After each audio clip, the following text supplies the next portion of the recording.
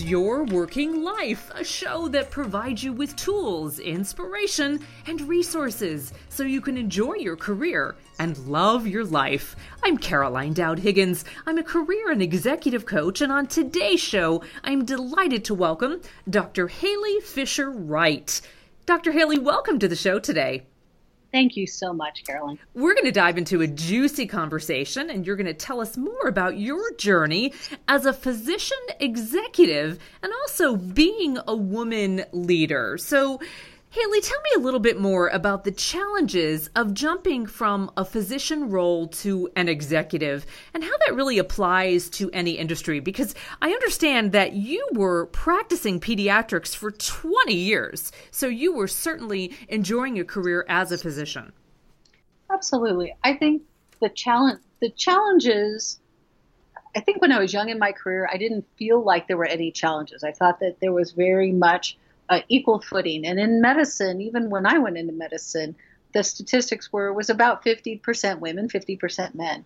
It wasn't until I started to achieve the leadership ranks that it became much more clear to me that there were challenges in regards to women versus men. And by that, I don't mean that there were conscious challenges. I think there were a lot of unconscious biases and a lot of things that you would hear kind of in the back room or catch a bit of a conversation in regards to the differences between men and women, their work style, their time in their lives, as far as child rearing, things like that were always present, if not explicitly said in conversations.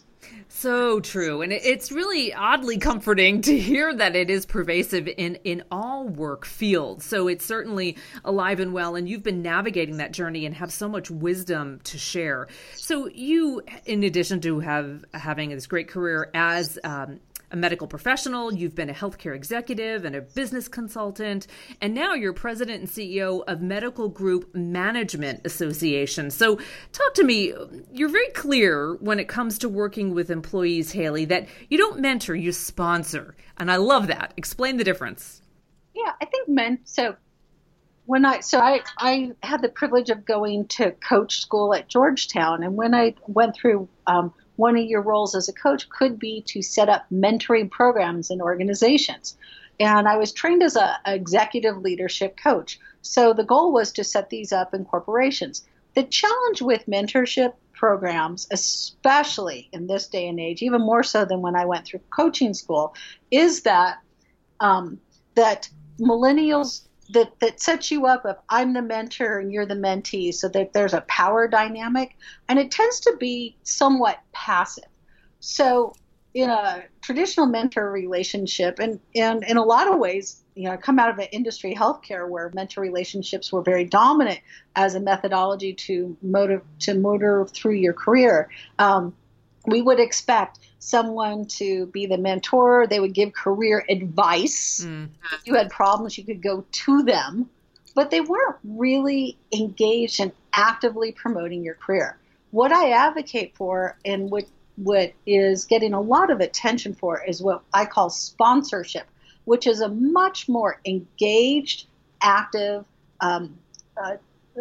methodology than mentorship is. And what I mean by that is, and particularly for female executives, what I'm looking for when I'm looking to sponsor someone is I want to make sure that I'm sponsoring someone that I believe in, that I see their potential, and that I can put them in opportunities for them to grow. I can promote them, and I don't mean promote as in along the career path, but I can promote them as individuals in certain arenas that I am actually actively engaged in really pushing their career along. So I'm committed to their career.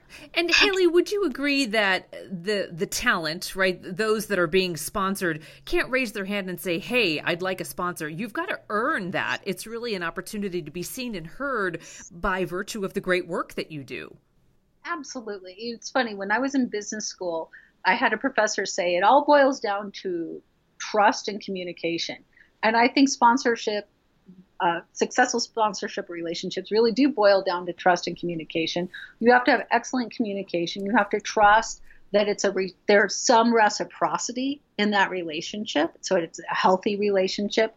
and that you are promoting someone that you can personally stand behind. They are, in effect, drafting off of your career potential. And so there has to be a healthy amount of respect in that relationship, and knowledge that in a certain way you're vulnerable, but in another way, in promoting someone else, you're building your own career path too.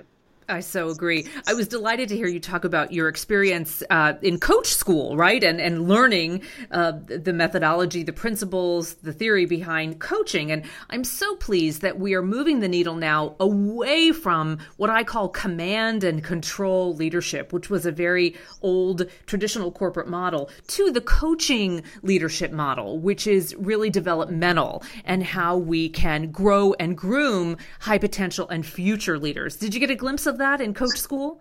Absolutely. And I think, it's funny, I entered into business school about the tail end of the kind of the command and control leadership style. And really the work that I did when my consulting company wrote the book Tribal Leadership really was at the vanguard of when we saw that rise of a much more, I would say, relationship focused, influence focused type of leadership within organizations. What we now know is, frankly, our millennials, our Gen Xers will not tolerate command and control leadership. They'll just leave. So it's not only do I think that it is the most effective from a business outcomes type of leadership, but actually, really interestingly, it's where I think women in particular excel in their personal leadership is through more of an influence and developmental strategy as opposed to power dynamics. Oh, that's a great illustration. Well done. So you were in a pinnacle role as a CEO and president of the Medical Group Management Association, yet we still have so few women in high leadership roles. So you are an extraordinarily effective leader in these situations. How do we bring more women into the leadership tent? Well, it's funny. I actually view healthcare and the tech industry to run along parallel tracks. I think healthcare is probably a little further advanced than technology for the mere reason that 70 to 80% of people who work in healthcare are women, and yet only 20 to 25% of our executives are women. So it's a little bit different than technology, but I think some of the same psychology applies in the sense that there are unconscious biases. Yeah. And we need to be able to call those out. And then the other part is be consciously aware of really cultivating diversity.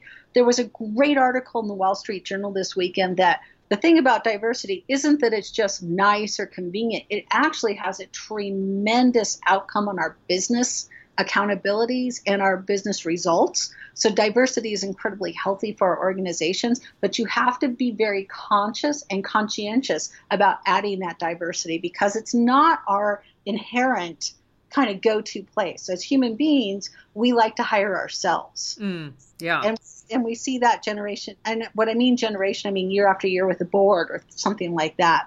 Instead, we really have to have come to an alignment on what our commitment to diversity is within our organization. And then we have to actively promote it and hire for it. Haley, you said something so articulate in the book. Don't play a role that you think you should play, but play to your strengths. Can you expand upon that?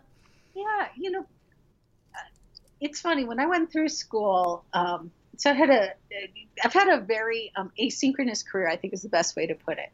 And one of the things that, as you go through traditional school education here in the United States, we tend to get taught, focus on your weaknesses and your strengths will play out. So the example I often give when I speak is, no one said to me, you got an A in creative writing, but you got a C in algebra. You really need to spend more time creative writing because that's what you're good at.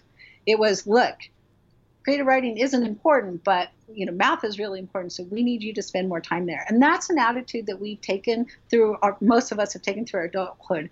And yet, interestingly, we can all be world class if we choose, if we focus on our strengths and develop our strengths.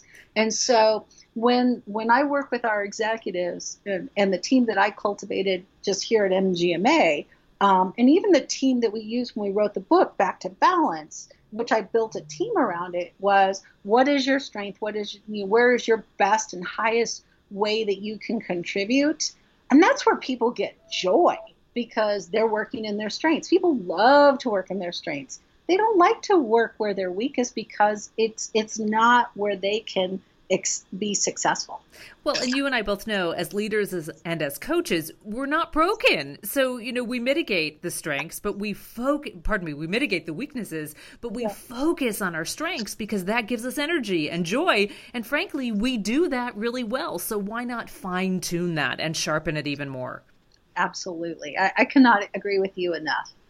So, Haley, you are incredibly self-actualized and so thoughtful in your leadership, but you did share vulnerably that you thought in the beginning that you had to be assertive and aggressive. How did you come to terms with that?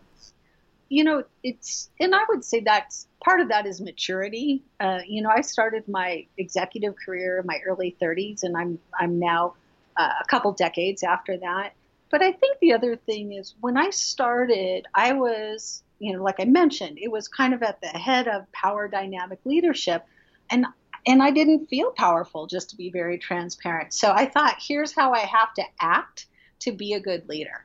And it was very, dominant and decisive, and it cut people off. And honestly, it isolated me as a leader. And what I kept thinking is, I don't understand why I'm not being successful to the extent that I really want to be.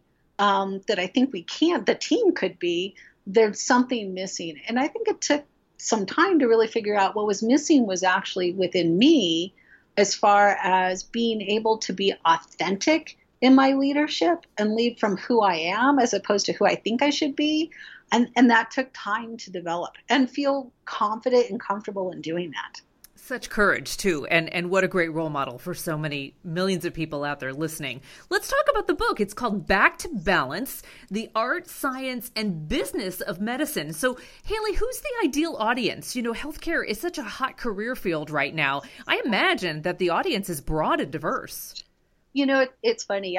When I wrote the book, I really thought it should be for everyone because healthcare touches everyone. And I do think in a certain way, it could touch everyone. I'm really speaking about the book now to two major audiences. Number one are people in healthcare, because a lot of people in healthcare are feeling disenfranchised and disenchanted. They went into healthcare to help people, and that's not what they're experiencing right now. And I wrote the book to say there's hope out there, and there are ways to do things differently that will actually make you happier and people happier. But then the other audience I wrote it for was for consumers, because I thought it was really important to pull back that curtain and expose what actually is going on behind if you will, the front office, so that people could understand that it's not just their doctor's office that's broken, but our systems are broken, and that they have rights, responsibility, and actually a pretty important role on making things better for everybody. So help me understand Back to Balance. What does that mean in particular? Well, what I write about in the book is that for the last really 40 years, business has driven medicine.